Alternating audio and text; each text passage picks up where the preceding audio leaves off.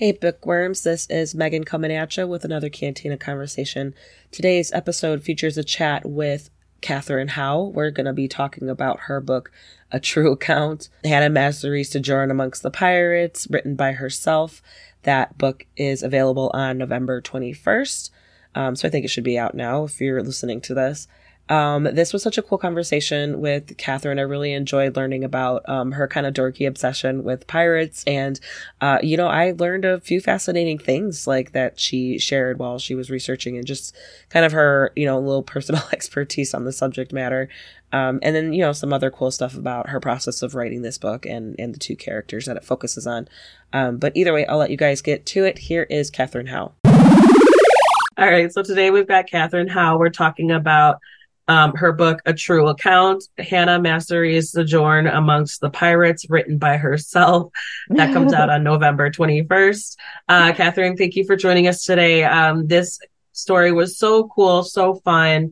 A little bit of twists here and there, and you had me engaged, and I feel like anybody can get into a story about pirates, so I'm excited to get into it today. Oh, thank you. Well, thanks so much for having me, and thank you for reading it and taking the time to read it. I really appreciate it. Yeah, absolutely. Like I said, I just finished it. I finished it today, and because I wanted to make sure I had it wouldn't no surprises for me in my questioning. So Okay. I wanted to make sure I know how it ends. We'll be spoiler free for sure, but okay, yeah, I fresh in my brain. It was really enjoyable, really engaging, and it's got a little. I kind of love how you went with how you presented the story, how you told the story. It was very, very cool.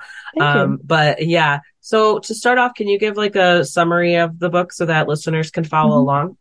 Well, first, thank you for saying the whole title. I think technically the short title is A True Account, but it is A True Account, Hannah Mastery's Sojourn Amongst the Pirates, written by herself, which even for someone who likes to have really long titles is really a record breaker for me. And the reason it has such a long title is because the action in the book starts in Boston in 1726. And so back in the 18th century, book titles were these really long, like they just went on and on and on for an entire page. And so I was trying to reference back the 18th century because the story is set in 1726. And Hannah is a girl who's been bound out to service in a tavern in Boston, a real tavern that really existed. And she is present at the hanging of William Fly, which is a real thing that happened. William Fly was a guy who turned pirate because of quote unquote hard usage. So essentially, he led a mutiny, and then they rechristened the ship that they were on, the Fame's Revenge, and then they went pirating off Cape Hatteras in the Carolinas. And William Fly was captured almost immediately. It was not that unusual for pirates at the very end of the golden age of piracy to be captured pretty quickly. And he was brought to trial in Boston. And the trial was presided over by Cotton Mather, who was the same guy who presided over the Salem witch trials. And so my character, Hannah, who's a fictional person, is present at the trial of William Fly and then gets caught up in some intrigue around the trial for piracy and ends up having to flee for her life. And then quickly she discovers that she has not fled. She's actually kind of caught up in piracy herself. And so it's a kind of an adventure story, but it's a bit of an unconventional adventure story. And I've been describing it as like Gone Girl meets Treasure Island a little bit. Yeah, it is fun because it definitely has some adventure, but then it's kind of like it's told, you kind of switch back and forth between time periods where where this is Hannah's story, but then you introduce these characters who are discussing and trying to investigate her story and figure it out and seeing what's what. So it's kind of like you have multiple points of view that for the readers are learning things from. And, cause you're kind of like, I wanted to be like, Hannah, is she going to make it? And then I wanted to be like, Miriam, is she going to figure it out? Come on, I was rooting for everyone. Well, thanks. So it's a little bit of a twist, but I think it's not too much of a spoiler to say that when we start the story, we're reading Hannah's story and you're kind of caught up with Hannah's story. And after a chapter or two, there's kind of an abrupt switch where you realize, oh, wait, you're not inside Hannah's story. You've actually been reading Hannah's story over someone's shoulder. And the shoulder that you've been reading over belongs to Marion Beresford, who is a professor at Radcliffe in 1930. And she has some complexities in her life as well. And but she's found this true account that Hannah has purportedly written. And there's a mystery at the center of the true account that Marion then sets out to solve. And of course, because it's a pirate story, because it's partly inspired by Treasure Island, there's treasure involved naturally. And so, but it is in some respects a story that is both on the one hand like a classic pirate story, but it's also playing a little bit with some of the tropes of a classic pirate story. So it's very much about women, and it's very much about women who, what kinds of sacrifices they make or the ways that they have to mold themselves or their sense of selves in order to fit or find power within their own moment in time. And so it turns out that Marion ends up having more in common maybe with Hannah than she would have thought or would have realized while she's trying to solve the mystery of what happened to her. Yeah. Yeah, I kind of like that where there are some parallels where she, because obviously Hannah is smart because like, like the characters kind of reflect on this too, where it's like she's uneducated, but she's like clever, right? Like she figures it out. She can be covert. She can kind of like sense, she listens to her gut. She can sense danger. And she's like the fact that, I don't know if this is a spoiler either, but she stows away as like a cabin boy, right? And I think that's so like remarkable. I think I only thought of that because of the entertainment I watch or read. But like how clever is that to like try to lay low, stay out of trouble, and not, just to kind of like blend in, right? It's funny, and I didn't even think about it until literally just this second when you were talking about it, that Hannah and Marion Hannah's uneducated. I mean, in the course of the story, she's illiterate. She, she makes like biblical references because she's growing up in this like post-Puritan moment, but she doesn't have any schooling at all. Whereas Marion is the opposite. She is overeducated. And in some regards, Hannah has more social intelligence. She is better able to read situations. She's better able to be a chameleon in situations, whereas Marion, despite being very book smart, doesn't have a lot of the social ability to navigate the same way that Hannah does. And it's funny because like I literally didn't think about the fact that there were these kind of polar opposites until you just mentioned that. Yeah. Yeah, exactly. Because she is like, Marion reminds me of just someone who's just like uber like focused on her studies, who's just very like all about the academia life, and someone who she doesn't really give much thought into like social interactions, other people's like motivations. Like she has some frames of reference, like in terms of, like her father, for instance, but she kind of followed in his footsteps, right? A little bit, like she's followed the trajectory of education and, she just like stayed on track, and she also has a lot of biases. I mean, Marion, so Marion is a professor at Radcliffe in 1930, and one of the main characters that she interacts with is an undergraduate named Kay Lonergan, who is like Irish American, kind of middle class girl from New Jersey. And Marion brings all these assumptions to bear on what kind of person she expects Kay to be and what kind of things she expects Kay to do. And in a funny way, we see that Marion is kind of blinded by some of her own assumptions and preoccupation. And in just as Hannah is able to throw aside a lot of her assumptions and preoccupations, but in a way, I guess it's like this. Yeah, I guess it's like also the sense of in their particular situations. I wonder how Marion would have responded to Hannah's situation and vice versa, right? Like Hannah, she had the skills that she needed to have in order to survive. Like it was about survival, whereas Marion, she's kind of, she has the skills to do the research and to figure out, to dive a little deeper and to use her connections. But yeah, I don't think she'd do well in Hannah's situation. Well, she wouldn't. And it's kind of funny because another thing that Hannah and Marion have in common is that each of them have kind of a fluid or evolving relationship with their own gender presentation to some degree. Like Hannah disguises herself as a cabin boy in order to escape. And she's living in a moment in time when gendered presentation is so very rigid that actually, if you look at someone and they're in, the outfit of a particular gender, it wasn't common to question what you were seeing, and that's that part of Hannah's story is based on the historical record, because two of the most famous pirates of the Golden Age were Anne Bonny and Mary Read, and both of them ended up disguising themselves as men in order to go pirating. And you wouldn't think that that would be something that a woman could get away with, except that gendered conventions of dress were so rigid and hidebound in the 18th century that it was possible. And Marian, as we come to learn, is a queer woman who has a sort of variable gendered presentation. And that's one of the things that we end up exploring in the course of her story. And so it's interesting to me to hear you draw the contrast between the two of them. You know, that on the surface they would seem to have so many things in common, and yet I think you're right. I think if Marian had caught herself or found herself in Hannah's situation, I don't know that she would have been able to respond as flexibly as Hannah was. Like, yeah, like thinking quick on her feet and, you know, having to make a decision that ends up, you know, helping her, like saving her life, for at least, you know, in that particular event.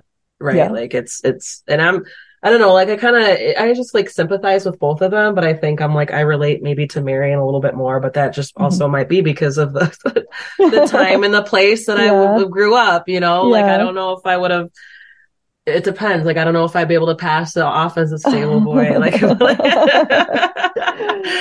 you know, things like that. I was like, no, I was like, I'm with you, Marian. I get it. Like, I'm sorry. I'm sorry that you're going through it a little bit, you know, that you're having a hard time. So you have a good amount of published works. So how did this experience differ from, you know, your previous book titles that you've released? Did you approach it the same? You know, were there any big lessons learned, things like that? Yeah. Well, it's weird to discover myself like a mid-career novelist. Like, I never really thought that would be something that would be possible. My first book came out in 2009, and it was called The Physic Book of Deliverance Dane. And it came about because I was in graduate school studying American studies. And I thought to myself, I was living in New England. I was living one town over from Salem. And I was living in this house that had been built in 1705. And one day it occurred to me that, and I was someone who studied visual and material culture. So I was interested in stuff. I was interested in culture and in objects and the ways that objects can tell stories. And it somehow occurred to me that someone's foot had been on the floor of my office, and that foot had been present at the Salem witch trials, because people traveled from all over the countryside to go look at the trials. And something about that proximity or that tactile quality really blew my mind. And the story in Physic Book is also a dual timeline story. And it's also about, like, in this case, it's a graduate student, and she discovers that one of the Salem witches was the real thing, but she was the real thing the way the colonists believed witches to be, not the kind of pointy hat fantasy kind of way. Because at the time, it seemed to me that I felt like all fiction about witchcraft was either was on one end of the extreme or the other. Either it was really cute and imaginative, like Harry Potter, or it treated everyone who lived in the past as idiots, like The Crucible. And there was nothing in between that actually took the Puritan worldview seriously. There's nothing that looked at the fact that, like, living in the early modern period, these were smart, thoughtful, reflective people who just occupied a radically different worldview or religious perspective or whatever than the one that we occupy today, which is what got me really interested in thinking about the ways that historical fiction is able to kind of excavate these perspectives that we're really no longer in touch with. And so I've noticed over the course of my career that it is very common for me in fiction to have two timelines in which someone in the present is kind of explaining what's happening in the past. Like, that's definitely a structure that I feel comfortable in, and that I've used in almost every work of fiction that I've done, including my weirdest book, which was my ghost story, The Appearance of Annie Van Sinderen, which is a ghost story that never uses the word ghost, which is kind of, that was a fun one that was read by about 25 people. But so the way that, one thing that was fun about this one was with A True Account, it was an opportunity to write Hannah's story like a text, to really, so in Hannah's part of the story, we're in first person and we're very much inside Hannah's experience. But then when we dip back into Marian's part of the story, Marian's job is to figure out whether or not Hannah's account is accurate, whether or not it is true. And so, in some ways, this book is a fun way for me as an author to kind of wrestle a bit with the nature of truth and authorial responsibility. You know, Mm, it's about can something be emotionally true while being factually false? Which, of course, all fiction is hmm. factually false. And so, as I guess, as someone who's been telling stories, historical fiction stories for a while now, that was a different approach for me, which I really enjoyed. Like there's kind of a meta thread that goes through it that is a reflection on, you know, how trustworthy we find these narratives and what they can tell us about ourselves. Yeah, yeah, definitely. And yeah, and like how do you navigate that, right? Like Mm-hmm. how do you with that meta part of it, like how deep do Mm-hmm. you go there? Because there's Yeah. layers to it, and there's just so many things to consider when you're when Yeah. you're playing around with that. Yeah. What kind of draws you to the genre then, to like historical fiction, and is it, because I find that a lot of authors, when they stick to they have a genre that they like, they stick with Yeah. it, it's because they grew up like loving it. So was it similar for you? Like kind of what draws you to that? What makes you kind of stick with that? That's a good question. I mean, I've also, over the last few years, I've also written some nonfiction. So I've been the co-author Okay. for Anderson Cooper's two books, Vanderbilt, Yes. Yes, The I do Rise and remember Fall seeing of an that. American Dynasty, and then Astor, which just came out in September and is still is, you know, newly available. Astor, The Rise and Fall of an American Fortune. And one thing that was fun about doing those projects was, you know, typically when I'm working on fiction, I get interested in a moment in time, which is like usually a transitional moment in time. And I study everything that I can, try to understand about it. So for a true account, I'm looking at the 1720s, which is kind of the moment when the early modern is becoming the modern. Like there's a Mm, real sea change in like the spread of the scientific method. There's a change in religious belief. There's a change in economics. Like life gets just a little bit easier for regular people in British colonies. You know, I'm an Americanist, so I write everything set in America or what later becomes America. hmm. Um, and so it was interesting if my order of operations in fiction is usually to start with a period of time, then populate it with someone who I think authentically belongs in that period of time, and then see what they do. I usually Hmm. come to plot last. With the Astor and Vanderbilt projects, I had to work in the opposite direction because Mm, you start from knowing what happened, and then you have to understand the time, and yeah. you have to understand the people, and you see the choices that they made, and from the choices you have to, if you can, try to extrapolate what can be argued about what kind of person they were. And so that was a fun challenge, Yeah, to kind of change the approach that way. I do, yeah, because I did hear about both of those books, and I think it was funny because I was like, looking on your website to check everything out to, Mhm. get ready to talk to you, and I was like, oh shit, she did work with Anderson Cooper. I did. I was like, no, that's And so he is cool. lovely, and he's absolutely lovely and I was wonderful. gonna say, He's as nice as it's you think, but not as yeah, tall. yeah. I know. I think there was one of I don't know. I think I was listening to like a radio morning show where they were like, there was like a survey or who among like media reporters and Mhm. who like or anchors, whatever, Mhm. who seems the most trustworthy, and Anderson Cooper was up there. And I would have to Yeah, say I agree. Like with you good kind of reason. trust what With good he's reason. saying, and yeah, he's just Yeah, authentic, and he is. He is, and he's very he's measured yeah. and willing to ask really hard questions. And honestly, that was true about.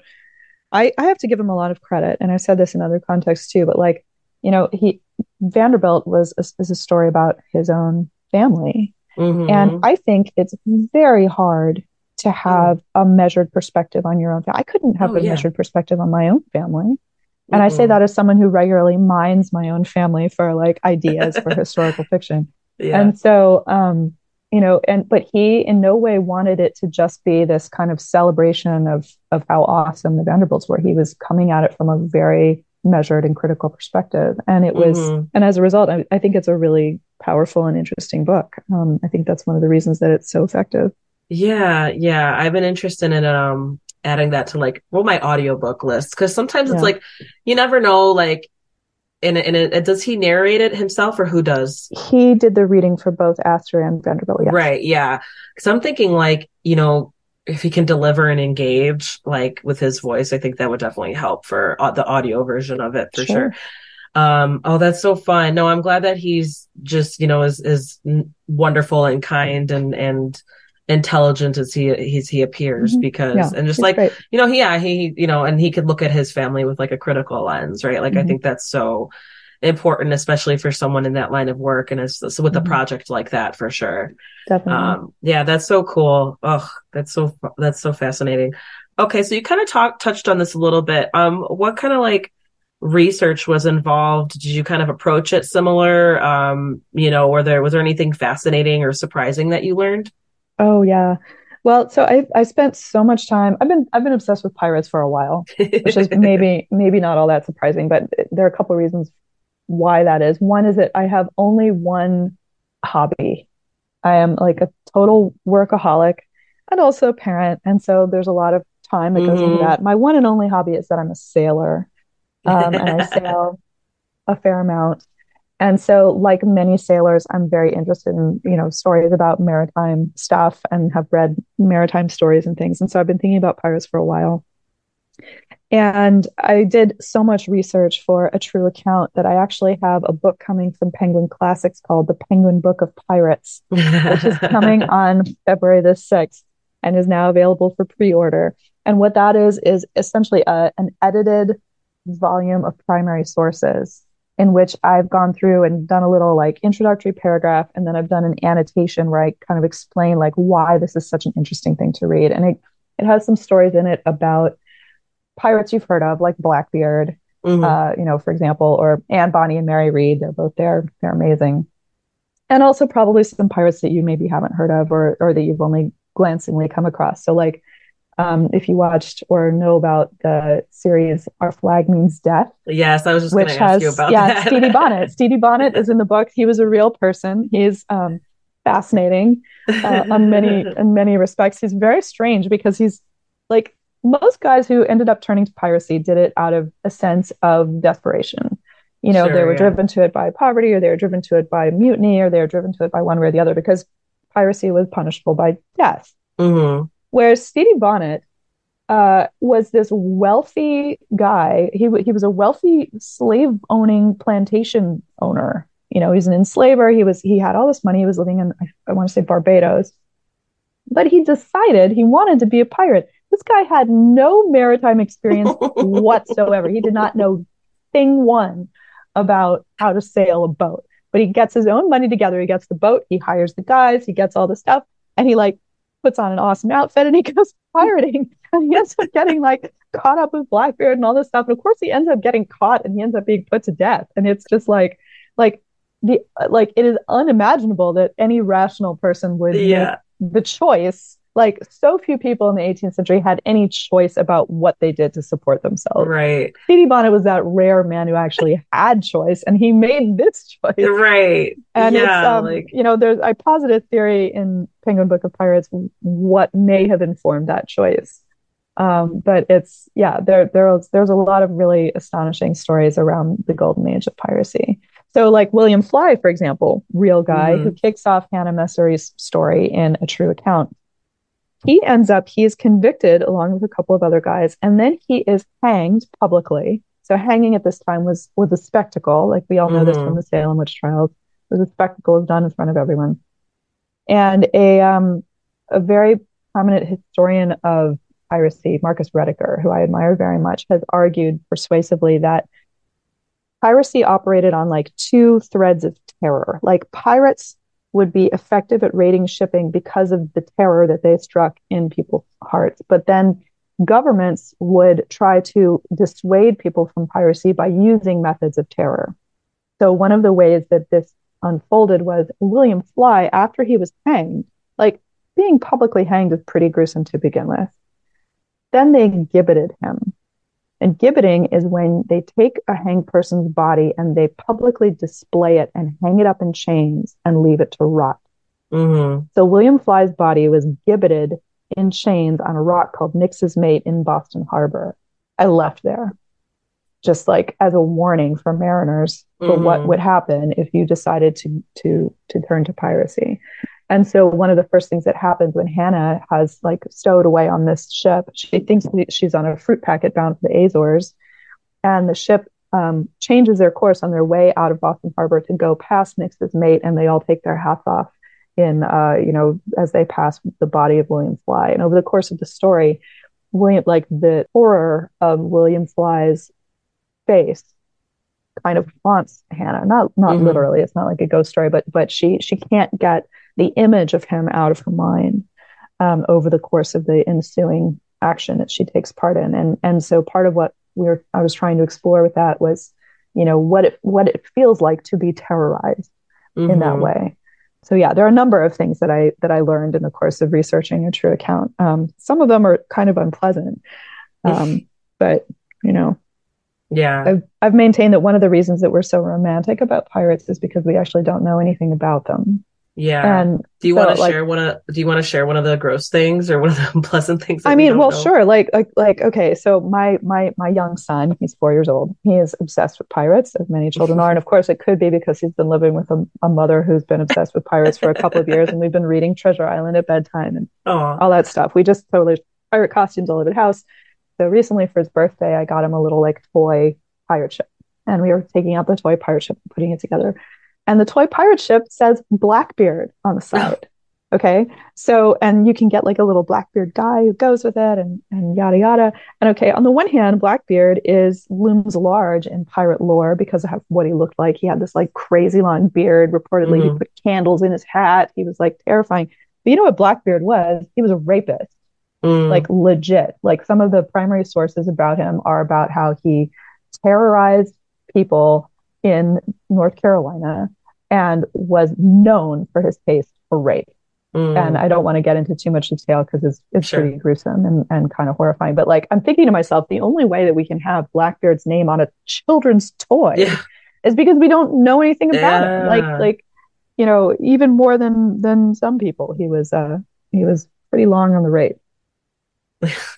That's crazy. Yeah. Like, I wouldn't think that either, but I guess it's like, anything goes, right? Like it seems so plausible that he would be like that. Like it, and you're right. You're absolutely right. It's like all these like famous characters from history are so romanticized because, that it's one thing to like know facts and dates but it's like that, the psyche or the context of it. Like what does that do to a person and what kind of person were they to like just cause so much terror and to just wreak havoc and to not care and to just plunder and steal and all that, like, and lead a crew to do that. So yeah, you're absolutely right. And that's, it's like, I didn't know that, but now I'm like, well, I'm not surprised. I don't No, I'm not surprised and either. Our Flag Means Death, they make him a little likable. So it's do they? Well, I haven't, to be honest, I haven't actually watched Our Flag Means Death because usually when I'm working on a particular thing, I don't consume a lot of media about that thing because I want to kind of keep the world intact inside my mind. So I was kind of keeping my own world to itself. But I did start it. It's on season 2 now. But yeah, we did start it because I mean, my husband and I, we have like our routine. We keep up with like the media, the shows and entertainment and movies and all that. So we do watch a lot of the running shows and stuff like that. But yeah, Our Flag Means Death. I just like heard, I wasn't initially like, super eager to start it, but I just heard like really good things about it. And so we started good things it. Too. And And it's, should I watch it? I think you should, but I think you wouldn't. I could see you not helping yourself and like being critical a little bit. But the characters. Well, whatever gives you that impression, Megan. Yeah. You think I seem like a tiny bit critical or judgmental about other people's approaches to historical fiction? Who, me? No, never. Just a little bit. No, it's. I think you would enjoy it, but I could see how you'd be like, what did they do here? Like what? But it's, it's for entertainment. Yeah, of course. So you're switching points of views and it's a dual timeline, and, adventure. It's like kind of fat, like both, I would say like both are fast paced in their own way or like appropriately paced in their own way. but differently. So how did you get into like that headspace of bouncing back and forth, switching back and forth? And, I mean, you said that you kind of tend to do that sometimes in some of your books. So, I just kind of like want to explore like how you made that happen. That's a good question. And it's funny, I get that question fairly frequently. And maybe it speaks to like the central pathology of like the authorial perspective or something. But weirdly, I've never found it that disorienting to move between timelines in a story. And it could just be because in the drafting process, like by the time I get ready to sit down and write. So some people are, I'm sure you've encountered the terms plotters versus pantsers. Mm. So I'm friends with an author who lives in the same town as me, and her name is Julia Glass. And she's phenomenal and amazing. She won the National Book Award for her book Three Junes, and she writes these incredible, like nuanced character perspectives with lots of like recollections. And it's just amazing. And Julie is a pantser.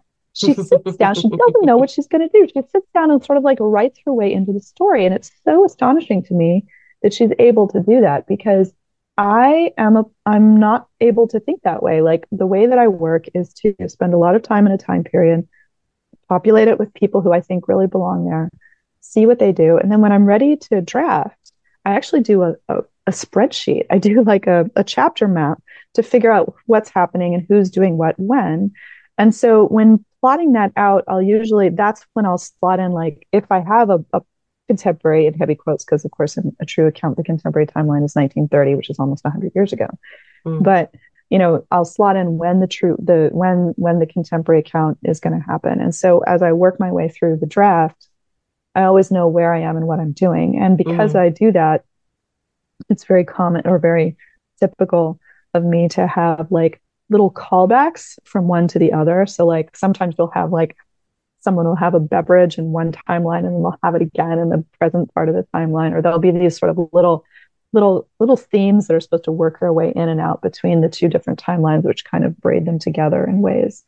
Maybe because one of the things I like thinking about as a historian is ways that elements of the past kind of stalk around us in ways that we're sometimes aware of and sometimes not aware of.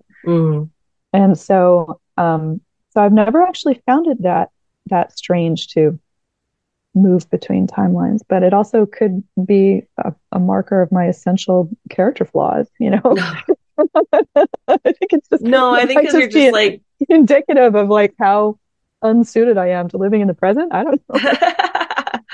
Well, no, you're just a curious person, but you're very organized. Once you started talking about spreadsheets, I'm like, oh, nope, that's me. That's me. I know, really. But see, people find it so just like every so often I'll tell somebody that and you can see their face fall because they like wish that I'm in a loft with like a quill, waiting for inspiration. And I'm like, or like Post-it notes everywhere or something like. I tried to Post-it notes for one book that I had problems with, and that book ended up being kind of a massive failure. So I'm not so much of a Post-it note kind of girl, but unfortunately you just found out the hard way, I guess. For me, it's just Excel. Yeah. It's Excel or nothing. I know. It's just easy to go to that, like just to organize.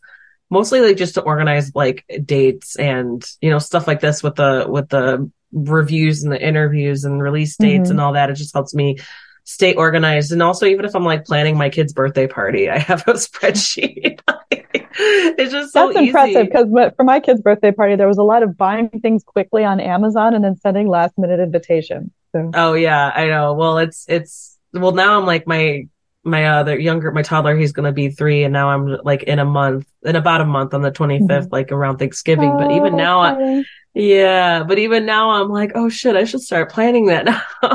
Like, I didn't really like, it's all like this last 3 months, I feel like it's just flying by for sure. Yeah, but yeah, no, I'm right there with you with the spreadsheets. I'm not hating on that. I think it's a good idea. I have 2 words for a 3-year-old's birthday party. Are you ready? Foam swords. Foam swords. Foam swords. Last year, the 3-year-old's birthday party was knife themed. Foam swords. Craziness. That's adorable. Everywhere. Yes. That's so funny. Yes. Oh my gosh. Yeah, I'll have to figure it out because I'm wondering about like what we're gonna do, and I'm wondering about themes and stuff like that. That would be really cute, and that would totally like just keep them busy for like ever. Yes. exactly. But Where it they're means in my allowed. house, there's foam swords scat like still all over my. I think there's three in my car right That's now. so funny. Well, hey, it's like in an emergency if you need some entertainment for the little ones, just Yeah, like here, I got some foam yeah, swords in my car. If yeah, you totally. Jousting, anyone? We're a That's completely so normal funny. family. That's awesome. That's hilarious. So this is a two-parter. What were the most challenging parts to write and then the most enjoyable parts to write? That's funny. Challenging and enjoyable. You know what's so strange, and this is another maybe more of a process question, so it's maybe less what you were aiming for. But there's some days where you sit down to work and it's just awful. It's just like pulling teeth. It's like the way that I often work when I have to force myself to produce is I will set a word count goal for the day, whether it's Mm-hmm. like 1,500 words or 2,000 words or whatever it is.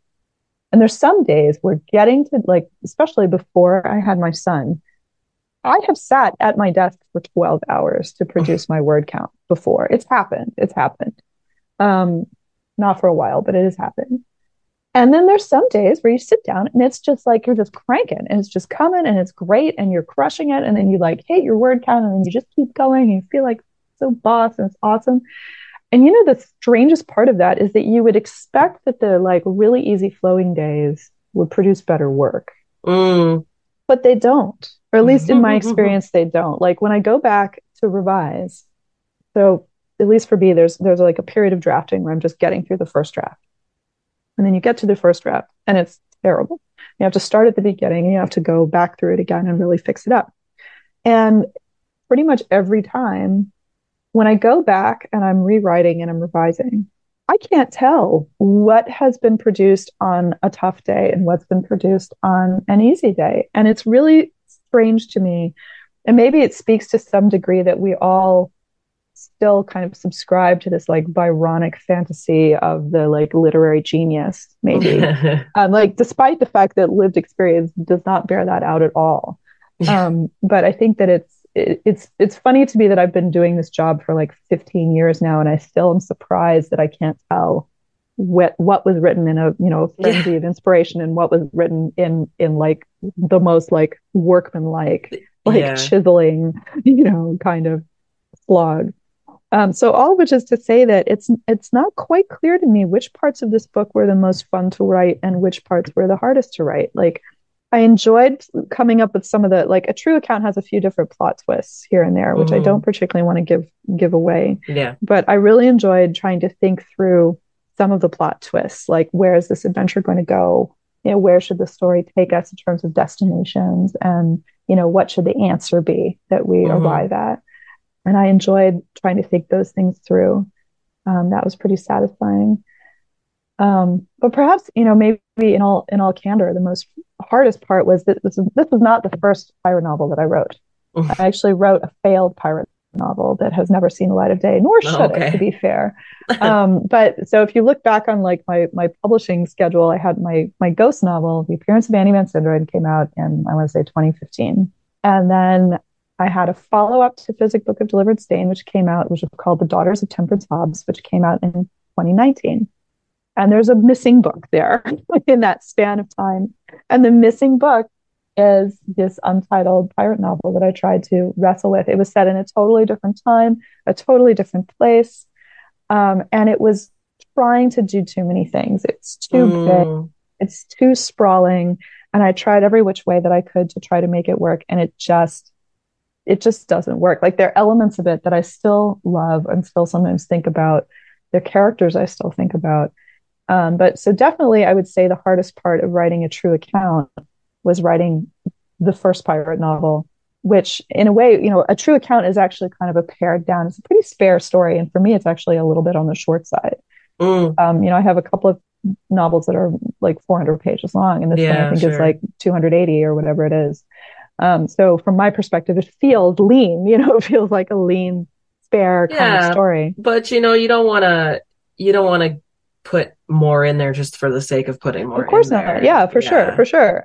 But it's interesting to me to think about how much I had to write and leave aside before I Mm. gave myself permission to whittle it down and to write the story that became a true account. Yeah. Yeah, no, that's good. And you know what? Because your love for pirates, like you just couldn't leave it alone. But I'm glad I you find a couldn't. way to like, My to, poor agent, she kept being like, "Why are you still talking about pirates?" You're like, why don't, it's like because they're amazing. They're awesome. Because What do you mean? they're amazing. So fascinating. So just a few more questions while we wrap Mhm. up here. So what advice would you give to Hannah? What advice would you give to Marion? Mm, well, that's tough. What advice would I give them?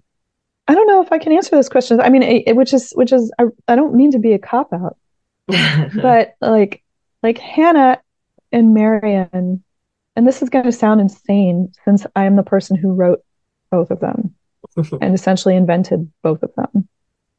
But I also kind of feel like I don't have anything to say to them, which is strange. And maybe that's because they're living in such wildly different times from my own. I feel like the life of a 21st century, you know, middle-aged novel writer Hmm. would be so incomprehensible to a Yeah.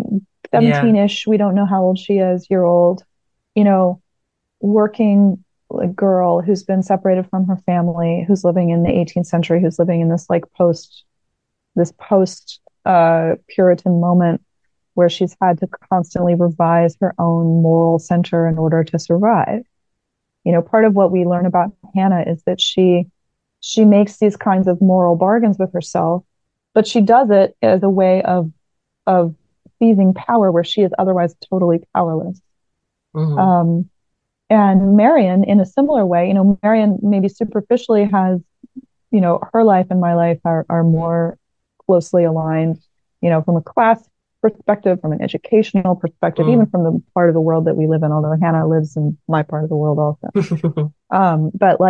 But even Marion, Marion is struggling with how to live within her sexuality at a time when her sexuality is criminalized. Hmm. And, and so she's trying to, like, I don't feel like it's really my place to give Marion any advice. Like she's come up to be, she's like Marion has made a successful life for herself in a time period when many aspects of her selfhood have been criminalized. And so, I think that even though on many superficial axes, she and I would have maybe more to say to each other than either of us would have to say to Hannah. At the same time, I feel like, she's living almost 100 years ago. Hmm. And she's living with a completely different set of, gendered expectations, class expectations, um, constrictions around her sexuality and her gender presentation and things like that, that are Yeah. like the life that we're living in the 21st century would be in some ways unrecognizable to her as Right. well. So Yeah. like Like she talking in wouldn't even terms have of to worry about half of that. Right. yeah, Yeah. yeah, exactly. Like Marion's living in a time when it's actually like scandalous for a woman to wear slacks, like for Hmm. real. Hmm. And so, I'm wearing corduroy pants right now. Like now I think it's kind of funny that we all dress like toddlers. We all wear like Yeah. stretchy pants and t-shirts. Um, that's a separate issue. So like speaking in terms of advice, I think it's hard to think for me to think in terms of advice for Hannah or for Marion That's okay. because I It's also just, I also admire both of them, which is yeah. which is also kind of silly for someone who technically invented them both. But they're both courageous and daring in ways that I admire. And in historical fiction, I tend to be very interested in stories about regular people in extraordinary circumstances. I'm not an author that you want to read if you want to read about like fancy kings and queens because I don't Mm. care. I really don't care about them. I'm really interested in the kinds of people who don't typically leave much record of themselves in the archive because I feel like those stories are the ones that can be so beautifully explored and explicated in historical fiction that really takes the research seriously. Yeah. And that's what I try to do in my work. Yeah, I agree. And I think that's a lot of what great storytelling is to put ordinary people in an extraordinary situations. It's just Yeah. like, yeah, because you don't, it's like giving Superman a gun, right? Like I know this is a weird, really weird like example, but Yeah. it's like he wouldn't and that wouldn't be interesting. It's just like No. no, and or putting him in a situation like where he's got to defeat bad guys, but you put him in a situation where, you know, he's got to like maybe use some of his psychological skills or something, you know, things, people Yeah. skills, things that he doesn't really have to be leaned on for. It's that those kind of things where you bring characters out of their comfort zone or throw them in Yeah. a situation where they're like, what do I do? How is this Hmm. going to go? But Yeah. yeah, I mean, you know, your characters is like, yeah, you came up with them, but sometimes they like to just take a life of their own. Right. So it's not surprising at all that you'd be like, well, do I have any right to give them advice? Like, I want them to give me advice. Like, Yeah, seriously. right. And he's definitely a better sailor than I am at this point. Right. Like, well, you know, how much more experience do you need to like get up there? You never know. What's next for you? Are you working on anything that you could talk about? I'm starting to think through, a few ideas of what I think my next novel is going to be. I mean, right now I'm focused on A True Account, which is coming out. We're talking at the end of October, Mhm. and so it's coming out pretty soon. And then, of course, the Penguin Book of Pirates is coming out in February. So I'm doing a lot of things to support both of those books. And I've started reading kind of deeply into an idea for a novel that I think is going to be bigger and juicier. Um, and set in a different time and place, but I'm not quite ready to talk about it just Yeah. yet because I'm in the stage of where I'm reading stuff and packing it all into my Yeah. brain. Yeah. But I will say that one of the things that I've been reading is The Bonfire of the Vanities, which is a Tom Wolfe novel. It's kind of like a Tom Wolfe novel from about 1980s New York. And I'm not going to be writing about 1980s New York, but it is this like giant, juicy social satire novel about this city in this moment in this time and place. And that's something that I'm reading to kind of see to pack into my brain. That's cool. I bet you Yeah. can discover a lot with that. I could imagine Yeah, you maybe could go down a bunch of rabbit holes too with like for just looking sure. For you know, sure. get sucked in.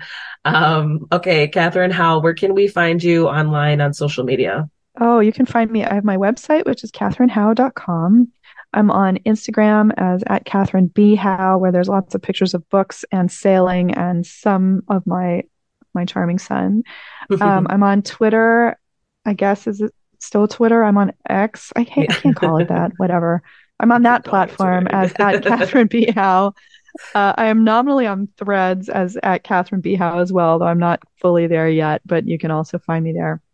And I'm on Facebook as Katherine Howe, and I share event details and random bits of fun historical intrigue on Facebook. And in truth, if you want to spy on me while I research, I actually use Pinterest to keep track of ideas for different books. And so you can find me on Pinterest. That's so funny. I don't know how revealing it is, but it is a tool that I use. And so sometimes I tell people that they can spy on me while I do my research there if they Right. want to. Oh, that's so fun. Yeah, that's Yeah. just like like vision board, you know. Yeah. Oh, and of course, I'm on Goodreads, and you can connect with me on Yeah. Goodreads as well. Perfect. Awesome. Well, thank you so much. So, A True Account, Hannah Massery's Sojourn Amongst the Pirates, written by herself, that Yep, comes out on November 21st. it Katherine, does. thank you so much. This was super fun. And Oh, I thanks for really, having me, Megan. And also, can I just say that I'm going to have some events for A True Account. I'm going to be yeah, in kind of around the Boston area. I'm going to be in Cambridge. I'm going to be in Marblehead. I'm coming to a book festival in Cincinnati. I'm going to be in San Diego. I'm going to be nice. in South Carolina. And I'll be signing some books that you can, if you want a signed copy, you can order it from the Mysterious Bookshop in New York. Oh, and I'll have an event in Houston, which is my hometown. So Oh, if fun. anyone wants to catch up with me, check me out on com/events. Perfect. Yeah, definitely. Well, we can include all the link at least to your website and to the events page so people could check it out, Awesome. see where they are, see where you are, stalk you Yeah. in more ways than one, you know, Fabulous. stalk your appearances and your vision board, all that good stuff. Well, thank you so much. And yeah, you know, keep in touch. If you ever want to come back, you'll be welcome. Oh, thank you so much, Megan. Well, if you want to talk pirates some more, I'll happily send you a Penguin Book of Pirates. There we go. Absolutely. And there you go. That was Katherine Howe talking about A True Account. That book should be available now by the time this episode releases. Go ahead and check out the show notes for links on where you can find her online and on social media and where you can buy the book. Rate, review, subscribe, please, please, please. This is still a new endeavor for me, technically, and I'm loving the opportunity to grow my audience, and I can't do that without you guys, the listeners and readers in the community. So please go ahead and find me on your favorite podcast player. Keep up and subscribe with the website, where you're going to find book reviews on cantinabookclub.com. Follow Cantina Book Club on social media, all that good stuff. If you are finding that any books that you do like, go ahead and hop on over to Goodreads on Amazon and give them, the authors, a rating review. It really does help them out, and pre-orders. And as always, thank you guys so much for listening.